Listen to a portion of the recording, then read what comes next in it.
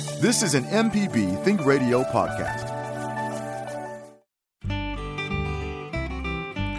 This is Creature Comforts on MPB Think Radio. It's the show all about your animals and the animals around you. I'm Kevin Farrell here with Dr. Troy Major, veterinarian at the Animal Medical Center in Jackson. And Libby Hartfield is the retired director of the Mississippi Museum of Natural Science. The weather is warmer, and now those charming bioluminescent creatures are lighting up the night sky. No matter if you call them lightning bugs or fireflies, people are reporting seeing them around the state. So today we talk with Lynn Faust, who literally wrote the book on fireflies, glowworms, and lightning bugs. We'll talk about what's happening with these bugs this time of year. We look for your pet questions, and we want to hear your brushes with nature as well. Join our conversation this morning with your phone call. The number is 1-877-MPB-RING. It's 1-877-672-7464. You can email the show. Send it to animals@mpbonline.org. Always like to remind you that if you miss Creature Comforts on Thursdays, it repeats Saturday mornings at 6. So good morning. Hope everyone is doing well this morning. Good morning. Good, fine. Good morning. So, Dr. Major, how are things at the clinic? It's almost the time of year when humans start worrying about mosquitoes. Is that a problem in our pets as well? Absolutely. Of course, most of our listeners are familiar with the fact that mosquitoes spread and carry heartworm disease. They carry the microfilaria and infect our pets, our dogs primarily. And also, there are other diseases that they can also spread and can be quite worrisome on top of that. So, yes, our pets certainly need to be versed and protected against mosquitoes, even though here in the South, we really need to protect them year-round.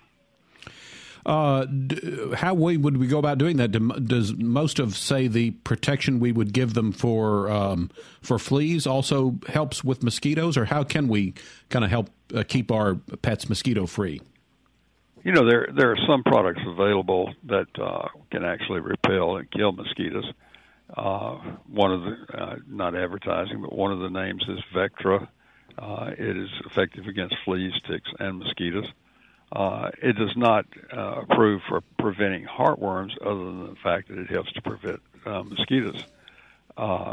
We must understand that to protect our dogs from heartworms, they need to be on a monthly preventive, given the same time every month, or one of the products such as ProHeart, which is given every 6 months or even every 12 months to prevent heartworms, but not mosquitoes.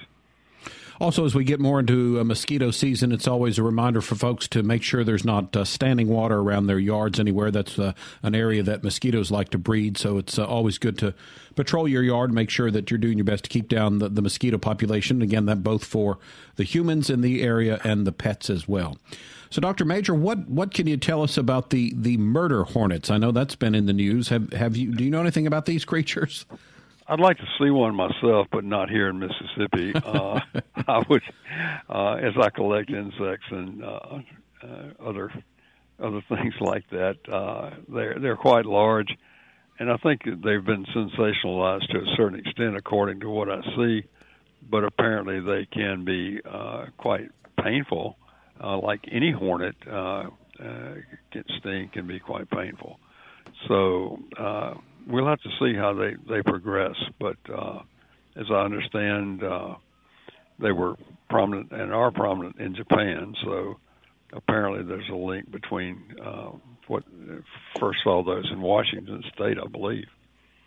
Right, I read that in the news as well. Libby, have you heard anything about these murderous hornets? I talked a little bit to Dr. Brown at Mississippi State about them, and you know, he has heard and read everything that we've read. He said just one of the things for people, I guess, not to panic. When they sound like murder, it sounds like maybe they would be aggressive towards people from their name, but they're not aggressive to us. They're very aggressive to bees, and that's the big danger, is that beehives are going to be threatened by them, and they're pretty efficient at taking over a beehive. And they raise out the baby bees and then feed those baby bees to their babies. So it's a real weird social structure they have with bees. So they're invaders, but they're not after us. But if they sting us, and they actually bite too, I think is the deal. I need to go back and read that. But when they sting or bite you, it's pretty painful. And if you get very many of those stings or bites, it is more likely to be fatal than a regular hornet. Although you can get enough regular hornet stings to be in really bad medical trouble yourself. So hornets are a bad thing as far as when they sting you anyway. You know, they have some functions in the ecosystem, of course, but you don't want to be stung by any hornet, particularly a murder hornet. Yeah, I would like to see a cage match between the Africanized honeybees and these murder hornets and see who comes out on top. Well, what I've heard is the bees don't stand a chance. Okay. I have a little brush with nature that I'd like to talk about. I didn't see a lot of creatures, but some beautiful surrounding, and that went down to South Mississippi, my friend and I, and went to Red Bluff. Are you familiar with that, Libby? Yes, that's a beautiful place. My in-laws were from Hattiesburg, so we saw that. We went to Red Bluff, and it is a very beautiful place. So I guess the best way to describe it would be a large gorge, and so you pull off the highway and walk over there, and you can basically sort of hike your way down to the bottom of the gorge. My friend and I then went and hiked to the Pearl River, got a beautiful view of the Pearl River, and then made our way back up the gorge to the safety of the top there. It was quite a taxing hike, but, you know, I'm kind of old and not in the best physical shape, but I survived, so I was proud of myself for that.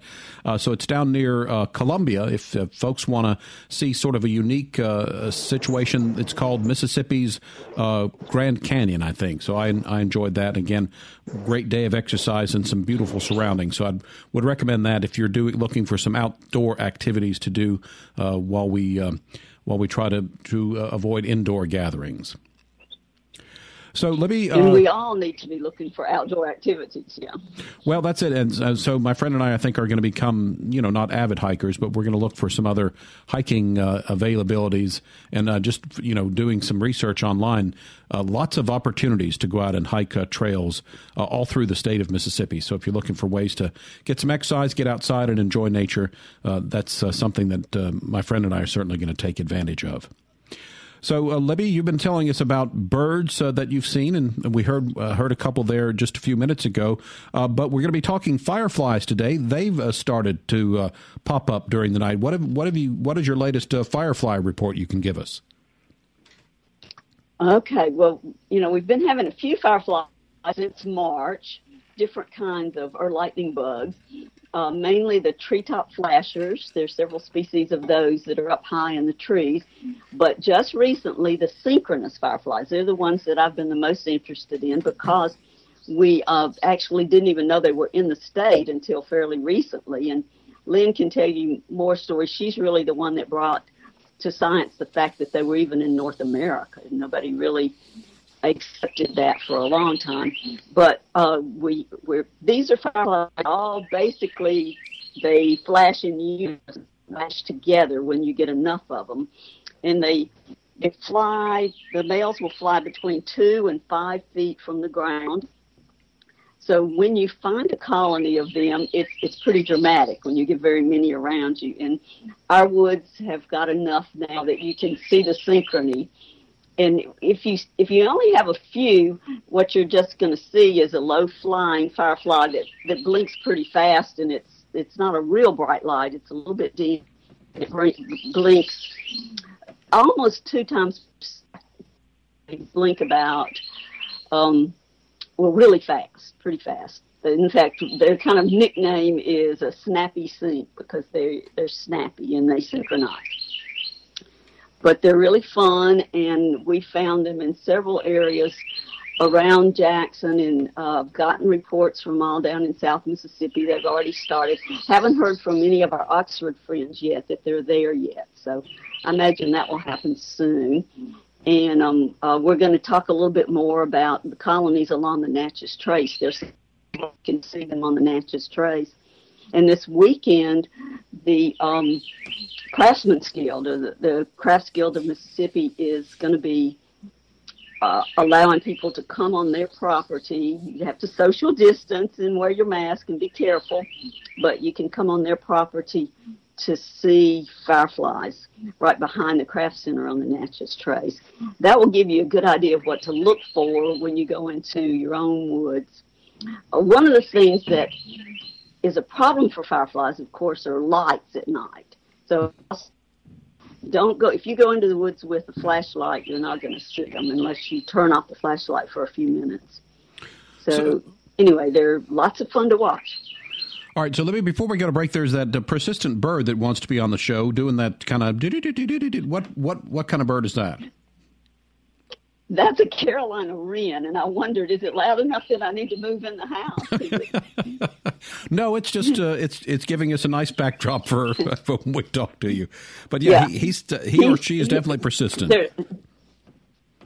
I have a nest on the front porch. Okay. And the nest right now, and he is he's singing to me. It's around the corner, so I can't see the nest from where I am on the porch, so I thought this would be far enough away, but he's just reminding me, I think, that he's there guarding. Okay. And it's time for our first break of the hour. When we return, we'll bring our guest Lynn Faust into our discussion. She's not a stranger to the show. She's been with us before. She'll talk about her book, Fireflies, Glowworms, and Lightning Bugs, and break down the species being seen this late spring, so stay tuned. On Southern Remedy Healthy and Fit, you get information about foods you should eat to stay in good health and tips on how to stay active. I'm Dr. Josie Bidwell, host of Southern Remedy Healthy and Fit, and Associate Professor of Preventive Medicine at the University of Mississippi Medical Center. Listen to the show every Monday at 11 or subscribe to the podcast by searching for Southern Remedy with your preferred podcasting app.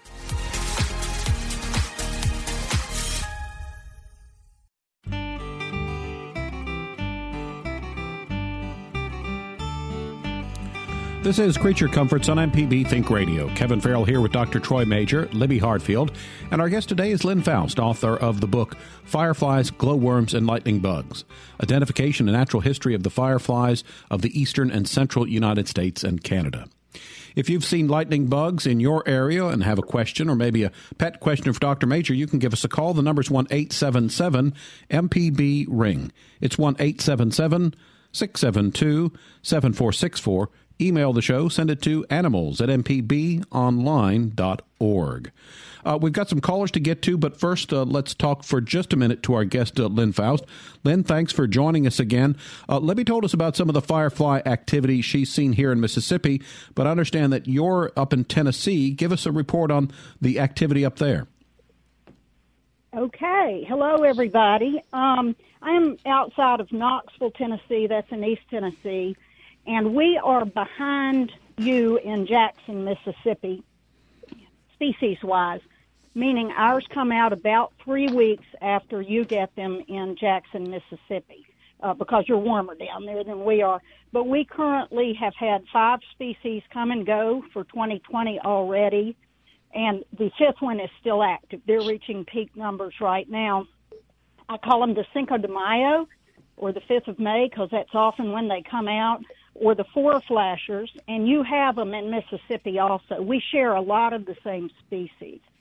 The snappy sinks that Libby was talking about are really fabulous, and I hope each listener can find their own little private spot to watch them. They will flash, depending on the temperature, very quickly, once or twice every second. So it's pretty easy to see, and they're flying low. And they are absolutely breathtaking in large numbers because they exhibit perfect synchrony. They're different than the ones we have in the Smokies that are also called synchronous, but it's a totally different critter. All right. We've got some calls to get to, so let's start by visiting with our friend Timothy, calling in from Louisiana. Tim, you're on the air with us. Go ahead. Good morning. I'd like to report that I've seen fireflies for about a month now. Okay.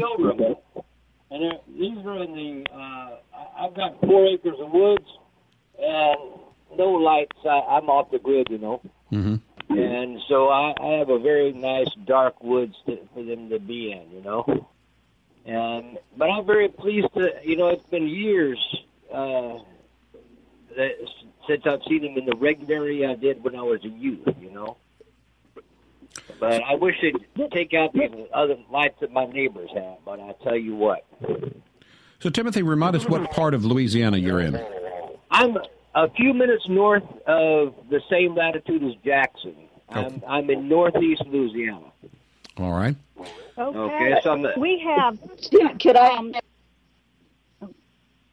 Go ahead, Libby. I was just going to ask Timothy if he's seeing them in the tops of the trees, or if he's seeing these low. Is he seeing any synchrony? I've seen both. I've seen the top of the tree ones first, and I've seen the lower ones more recently. All right, Timothy, thanks for the call. Lynn, you had a comment as well that you wanted to make. Okay. It was interesting he called from Louisiana, even though he's fairly far north. At the beginning of every year, there's a wonderful spotter just north of New Orleans in Covington, David Elder, who reports to me and to Libby every year when his snappy sinks begin. And it's interesting because his come basically a month before they begin in Jackson. So you can actually follow them as they emerge going north. And so this man that has the forest, and it sounds like he's got several different species, all Mississippians need to realize you have a lot of different species of fireflies, and each one will flash in its own pattern. But some will begin as early as March, and they will go all the way to frost. And each species comes and goes in a particular order.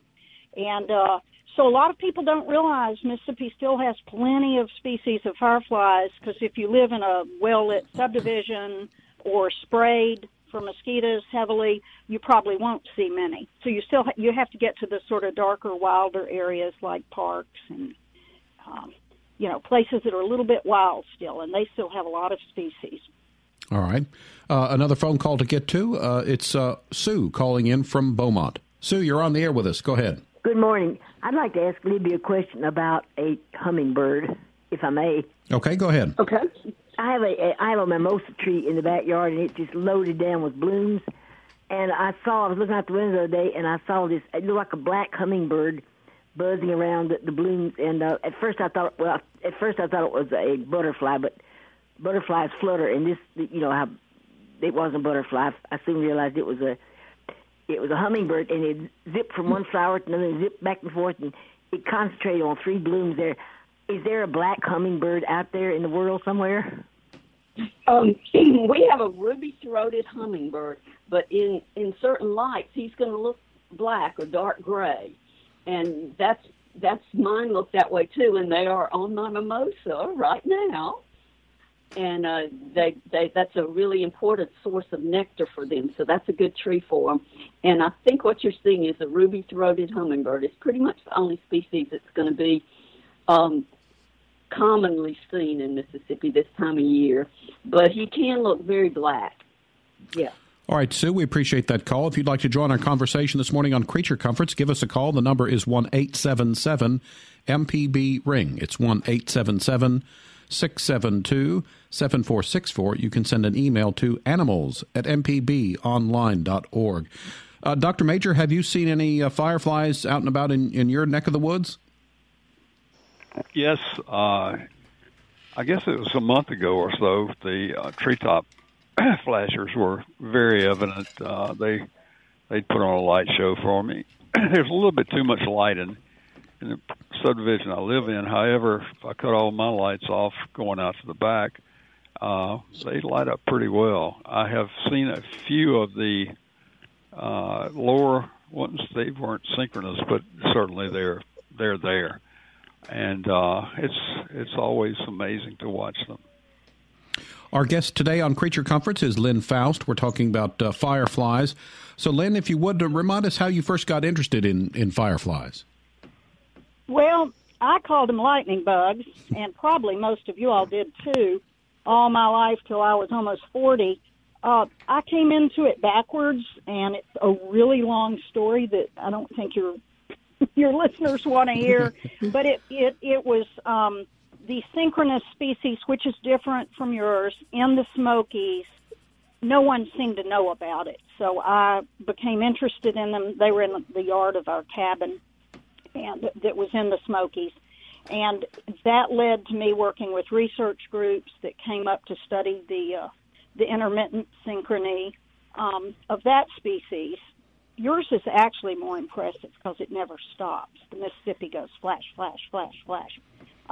And so from that, working with different groups, I then set out to just figure out how many species were in our yard, our farm, our area, and it just assumed a life of its own.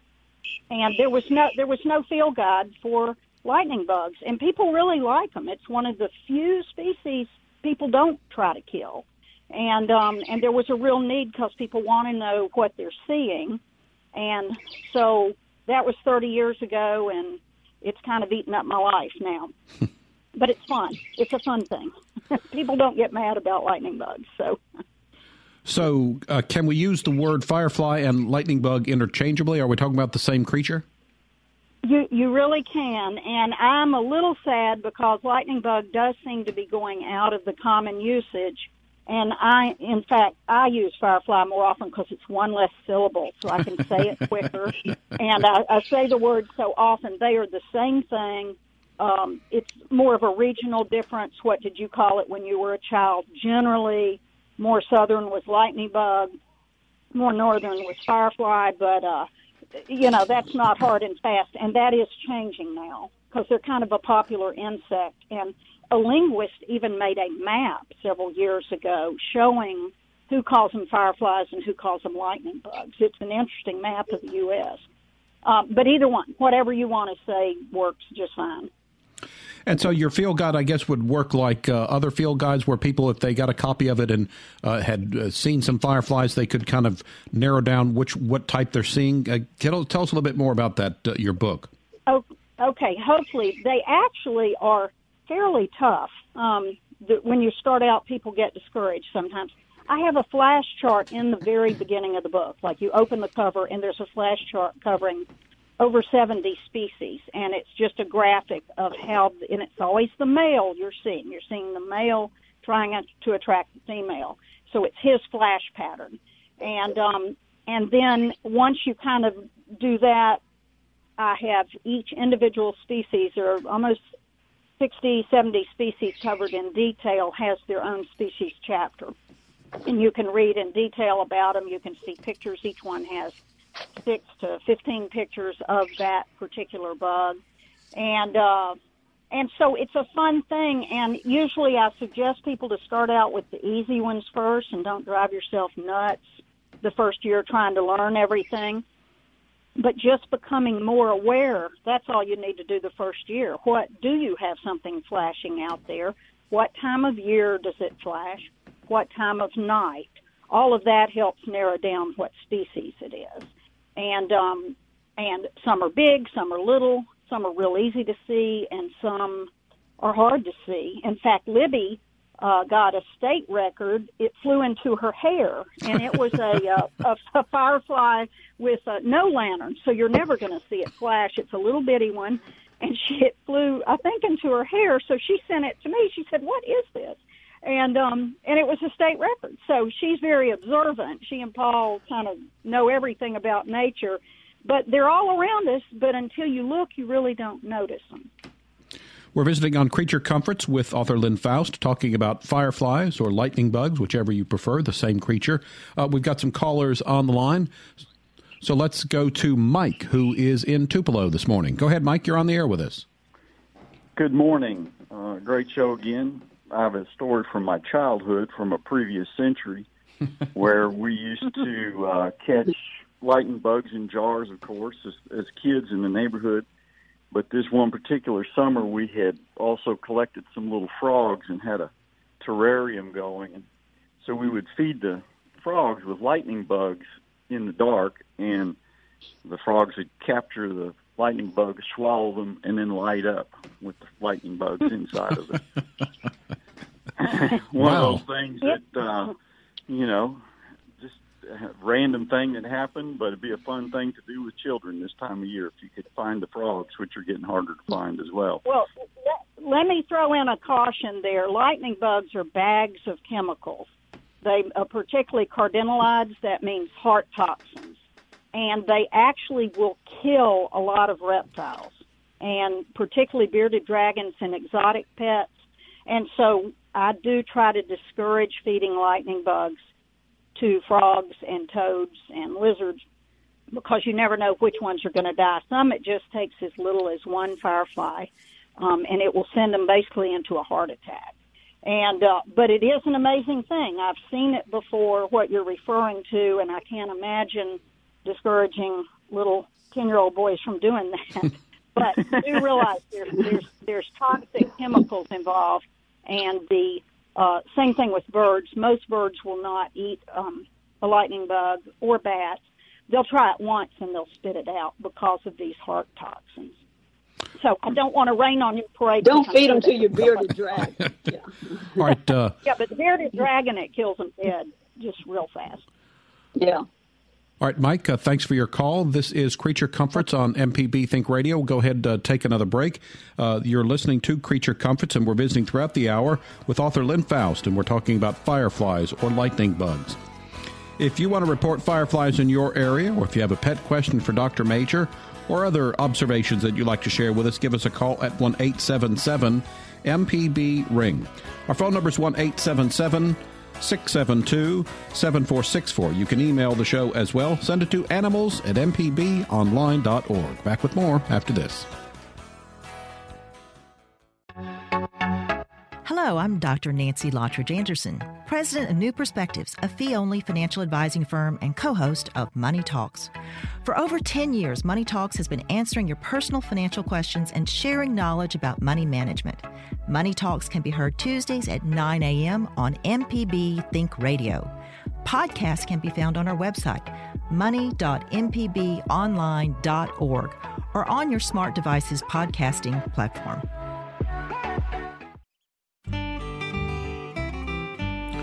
This is Creature Comforts on MPB Think Radio. I'm Kevin Farrell, here with Dr. Troy Major, veterinarian at the Animal Medical Center in Jackson, Libby Hartfield, the retired director of the Mississippi Museum of Natural Science, and our guest today is Lynn Faust.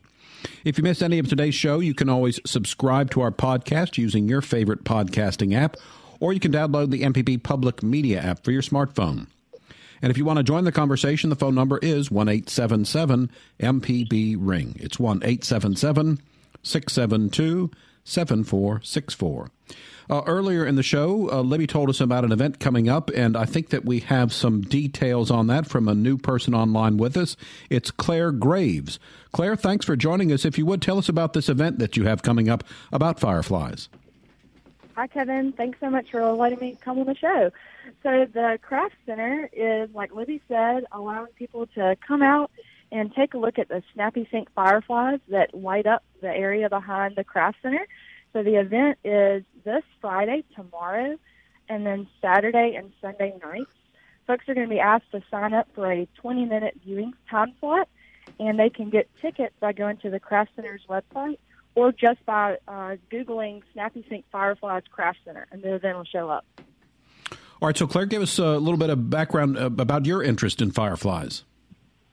Absolutely. So I also got interested in the fireflies in the Smokies, and then thanks to Libby, learned that we had some synchronous fireflies here in Mississippi. And so began really looking into those, learning about those, and found out that they were behind the Craft Center, and have worked with the folks at the Natchez Trace Parkway to allow this event to happen, and really just want to share something that I love with other people who I think might really enjoy it and get to enjoy this really neat Mississippi treasure that we have. All right, and you're saying, so it's the Snappy Sinks. Again, remind us of what their lighting pattern looks like. Mm-hmm. So, like Lynn said, I also have Lynn's book. The guidebook has been very helpful to me in identifying these. Thank and you. So these Snappy Sink fireflies blink very quickly. They almost look like miniature Christmas lights, blinking in synchrony. And a low to the ground, really fast flash pattern. We've been noticing that in these colder nights, they've been flashing a little bit slower. But now the temperatures are coming up, and the flashing is starting to increase in rate as well. So there's a huge population back behind the Craft Center, at that part of the Natchez Trace. Really easy to see and really easy to get to, so it's a great place to come and view them for the first time. All right, Claire Graves, thanks for joining us this morning, telling us about the event coming up at the Mississippi Craft Center. Lynn, does the temperature affect how quickly the lightning bugs will flash? Yes, Claire is absolutely correct. The colder it is, the slower they flash. They'll maintain their same pattern and their same synchrony, but when it gets hot, when it approaches, if you get a night where it's 80, it's almost like a strobe show. But in the 60s or even the 50s, it's more like once a second. And this is, I want to point out, Mississippi really, they're like the epicenter. They're like where the snappy sinks, God put them there originally, and they spread out from there. We have the same species up here, but not in the numbers that I've seen in Mississippi. And it's so breathtaking. They were recently featured on BBC production. Let's see, 7 Worlds, 1 Planet, and it's the North America segment. So if they can tune in, get hold of that somehow on all these smart TVs, you'll kind of see what it looks like. And it was so good that the British film crews flew all the way to Mississippi, spent a month here, and filmed it. So it's really fantastic to see.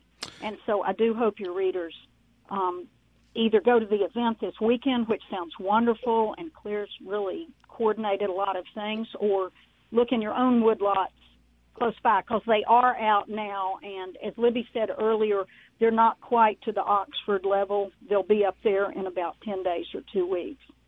Yeah, so they kind of moved north.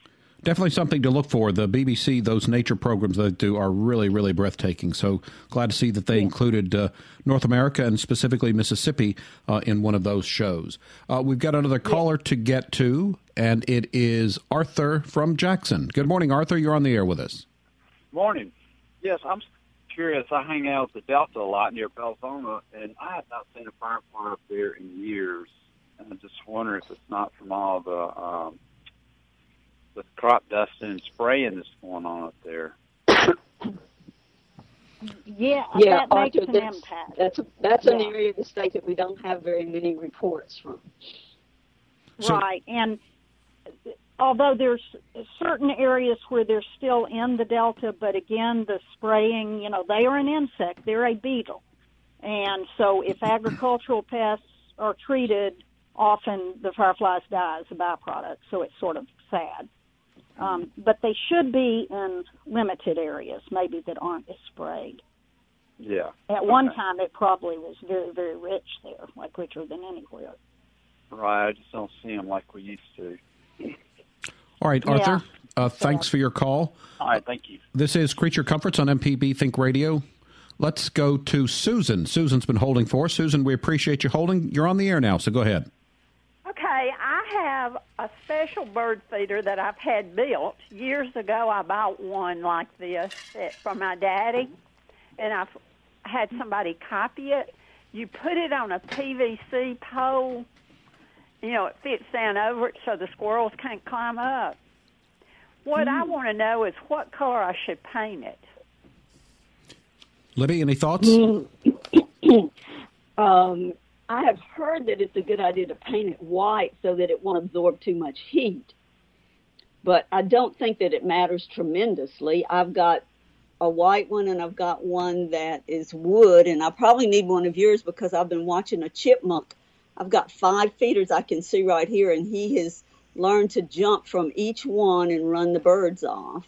So the chipmunk is creating havoc this morning. But so maybe I need one of your kind. Well, I'll have to get somebody that knows how to take pictures, and we'll send it to you, but I don't know how to do that. But years ago, I bought it from my daddy, and we've had it all this time, but the roof started rotting, so I took it down to copy it and finally found somebody to do that, and it is wonderful. But like I said, the squirrels, you put the PVC pole in the ground, and they can't climb up. All right. That's great. And paint it a light color, and then it won't absorb too much heat, and that will that'll help keep the bird seed a little better and won't be so hot for the birds. All right. White was my first choice, but I didn't know if that was a good color for the birds, so thank you. All right, Susan, thanks for the call. And if you do get a chance to snap a picture of that, just send it to us at animals@mpbonline.org. So Lynn Faust is our guest, talking today about fireflies. Lynn, what are they trying to communicate when the males are flashing on and off?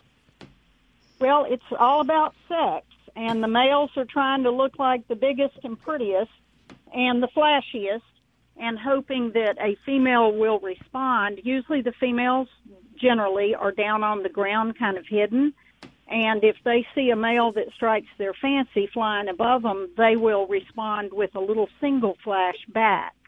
And he's got great big eyes. The males have bigger eyes than the females, so he sees that flash and will land on the ground and hopefully find her. And so it is a mating. It's like a Morse code of light. And that way they can identify their own species, because each species has their own pattern. They don't want to mate with the wrong one. And there is also a predatory firefly out there that copies everyone else's flashes. So you can't just land at any little flash thinking you're going to find love. Sometimes you'll land in the jaws of one of the predatory fireflies. So it's not as simple as it seems out there. They have to be really on alert and get the exact right pattern, or they get eaten. So if we would say the communication is maybe dating, are the synchronous fireflies then, is that like group dating?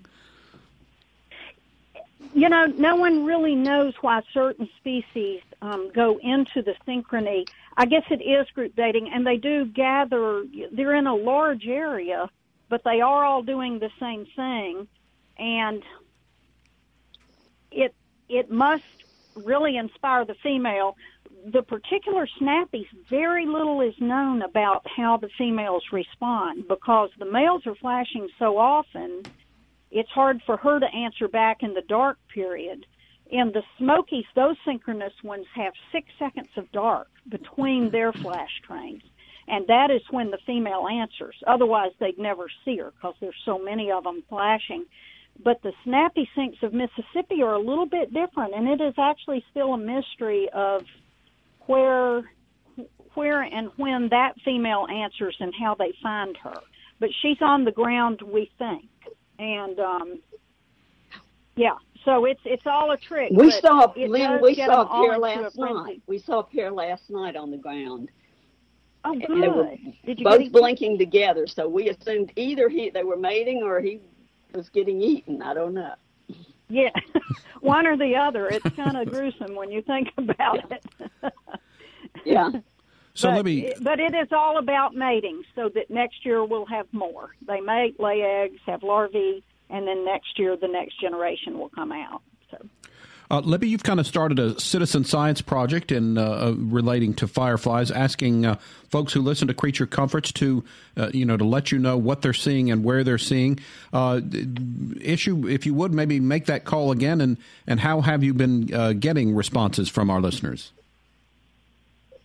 Oh, it's been wonderful, Kevin. We've heard from so many callers, and so that we have a good idea of where the all the counties of Mississippi yet, but we have a good many. And we got a new one a couple of days ago from a friend of Joe McGee. So I would love for you guys to get outside and look. You need to go, I say really after 9 o'clock is the best time to go. After 9 o'clock in the woods without a lot of bug spray and lights, and, just take your time and look.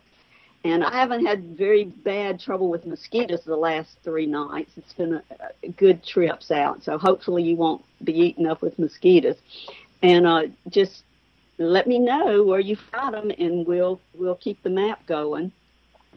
And if you do have them, I would say the way to protect that place is, number one, keep lights out of the area as much as possible, and don't use sprays, and don't disturb the leaf litter there overly much. I know sometimes you have to, but they live most of the year. They're a little terrestrial insect larva that goes around in the soil and eats smaller things than them, any small little insects they eat. And then they emerge here once a year. Species, we think. Lynn's taught me they live for 2 years underground. And then they come up. Well, and it's probably one it's in Mississippi. Yeah. Okay. So but once they emerge, of course, they've got to find that mate, and they find a mate and lay their eggs back in the leaf litter, which is just the top layer just under the top layer of leaves, which would be right at the top of the soil. So you don't want to disturb that a lot. Don't do a lot of mowing in the area, and don't rake up the leaves. And you've got colony. But the adults die. Well, they die whether they've mate or not. So that's why it's important that you give them optimum opportunities, a lot of dark and undisturbed time, so that they can mate and lay those eggs again, and you'll get to watch them. This is the 6th year that we've seen them on our property. So they, hopefully they'll stay for years and years. All right, it's time for one final break this hour. We're talking through the hour with our guest, Lynn Faust, author of the book Fireflies, Glowworms, and Lightning Bugs. And we'll be back to wrap up Creature Comforts after this, so stay tuned. Deep South Dining is the show all about the culture of Southern flavor, from fried chicken and collard greens to shrimp and grits and a glass of sweet tea. Subscribe now to the podcast using any podcast app or download our MPB public media app. This is Creature Comforts on MPB Think Radio. Kevin Farrell here with Dr. Troy Major and Libby Hartfield, and our guest today is Lynn Faust. We've been talking about fireflies throughout the hour. Lynn, we talk about how active the fireflies are at night. What do they do during the day?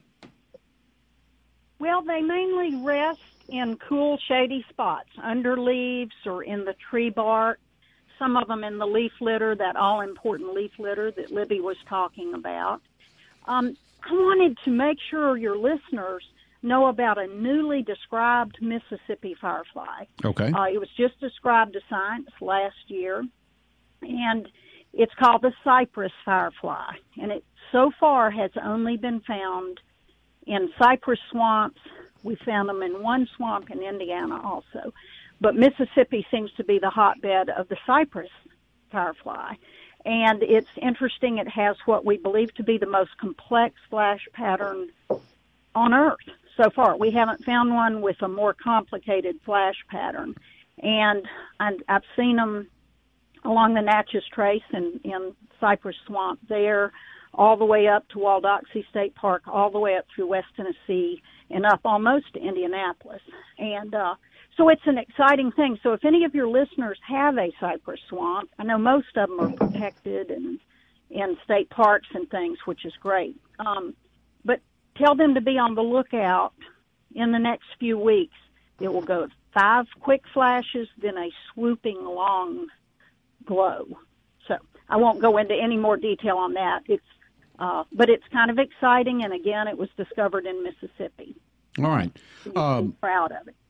One term in your book that we've not talked about, and that is a glowworm. So what is a glowworm? Well, it depends on where you are in the world when you call it that glowworm. In Europe, a lot of their fireflies don't flash and don't even fly. And so they just lay on the ground and glow. So they call most all of their fireflies glowworms. Over here, a glowworm is usually the baby or the larvae of the firefly because they glow on the ground. Libby was talking about how important the leaf litter is, and they will periodically glow. So that's what we call glowworms, sort of the baby fireflies. Then there are some of the females of some of the species do not fly, and they are called glowworms. So it's all confusing. It depends on what you're talking about. But basically anything that lays on the ground and doesn't fly, but it glows, becomes a glowworm. So, go ahead. No, I'll get into too much detail. That's enough. Okay. We talked about, pesticides being something that might be a harm on firefly population. What about light pollution? And do they need, if there's a lot of light around, they will not light up. Is that correct? Well, correct. It's very sad if you think about it. If you've got a bunch of floodlights burning all night long, a little tiny male firefly the size of your pinky fingernail cannot compete with a floodlight, and the females of his species will simply never see him. They'll kind of be blinded by the light, just like if you stared up at the light. And so they will drift away and eventually disappear from areas that are lit all night because they require the darkness to find one another. And so, yeah, light pollution is a huge problem worldwide, not just here but everywhere. And you've all probably seen the map of the world at night, how lit up it is now. And these insects have evolved counting on dark, and suddenly dark is not there. But you combine that with pesticides, and they'll disappear quickly if you have both of those things working against them. We've got another caller on the line. It's our friend Kathleen calling in from Osaka. Good morning, Kathleen. You're on the air with us. Oh, I love this show. Listen, there was a time 5 years ago, and I happened to be coming from downstairs to the ground floor, and I looked out, and my porch light had burnt out a couple weeks back, and I thought somebody was out in the woods with a flashlight. Well, when I looked and stayed there, all the fireflies, I'm talking a section of a gully that was 50, 60 feet across, long and about 20, 25 feet across. And I noticed them like an oval, and they started climbing up all the little grasses and reeds in unison and flashing like a circle. It would come around and around, and then they would all, when they got to the top, they all flashed on and off at once in this oval. Then it the middle of the oval, all these fireflies just floated up, and it was like a cloud 3 feet above the ground. And I stayed and watched that like a kid till I was past my bedtime. And then a light shower came, and it was just momentary, but it was enough. You saw them all go down to the ground in unison. Haven't seen them again. I think they moved, but it was a sight to behold. I'll never forget it. I think it's one of the things, a mystery or a pleasure given from above, but it was spectacular.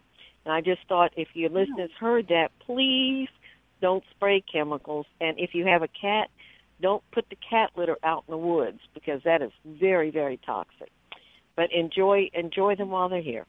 All right, Kathleen, always good to hear from you. Thanks, sir. Where is Kathleen's location? I wish I'd seen what you're describing. That sounds beautiful. By the Pike County line. Yes, it's Osaka. It's one of the last cities in Mississippi before you cross over to Louisiana, I believe. Okay. Well, I hope you see it again and get a picture of it. Lynn, I saw a similar kind of a thing that I'm pretty sure were Big Dippers.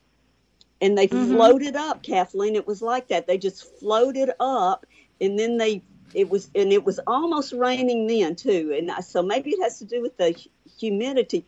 And then they just floated back down, and it was the weirdest thing. But we watched it for just a few minutes, and I've not seen it again in my yard either. But I thought that it was the dippers, the Big Dippers. Does that make sense? It could have been, again, Libby, at your place, you probably have about 15 different species. And so what Kathleen saw and what you saw might be a once-a-year occurrence for one night. And I witnessed a similar thing here at our house with a different species last week. It happens one night, and then you don't see it again. You get the maximum numbers, and they do interesting things, and then it's gone. But you'll remember it always, that you saw this. So because their lives are so short-lived, everything happens in just a few days. All right, Lynn, we're going to have to hold it there. We're out of time. Creature Comforts is a production of Mississippi Public Broadcasting Think Radio, funded and provided in part by listeners like you. To hear today's show or previous show, you can go to mpbonline.org/creaturecomforts. Our show is produced by Java Chapman, and our call screener today was Liz Gill. So for Dr. Troy Major, Libby Hartfield, and our guest Lynn Faust, I'm Kevin Farrell, inviting you to stay tuned. Up next, it's AutoCorrect with the lady auto mechanic Allison Walker. We'll be back next Thursday at 9 for another Creature Comforts, heard only on MPB Think Radio.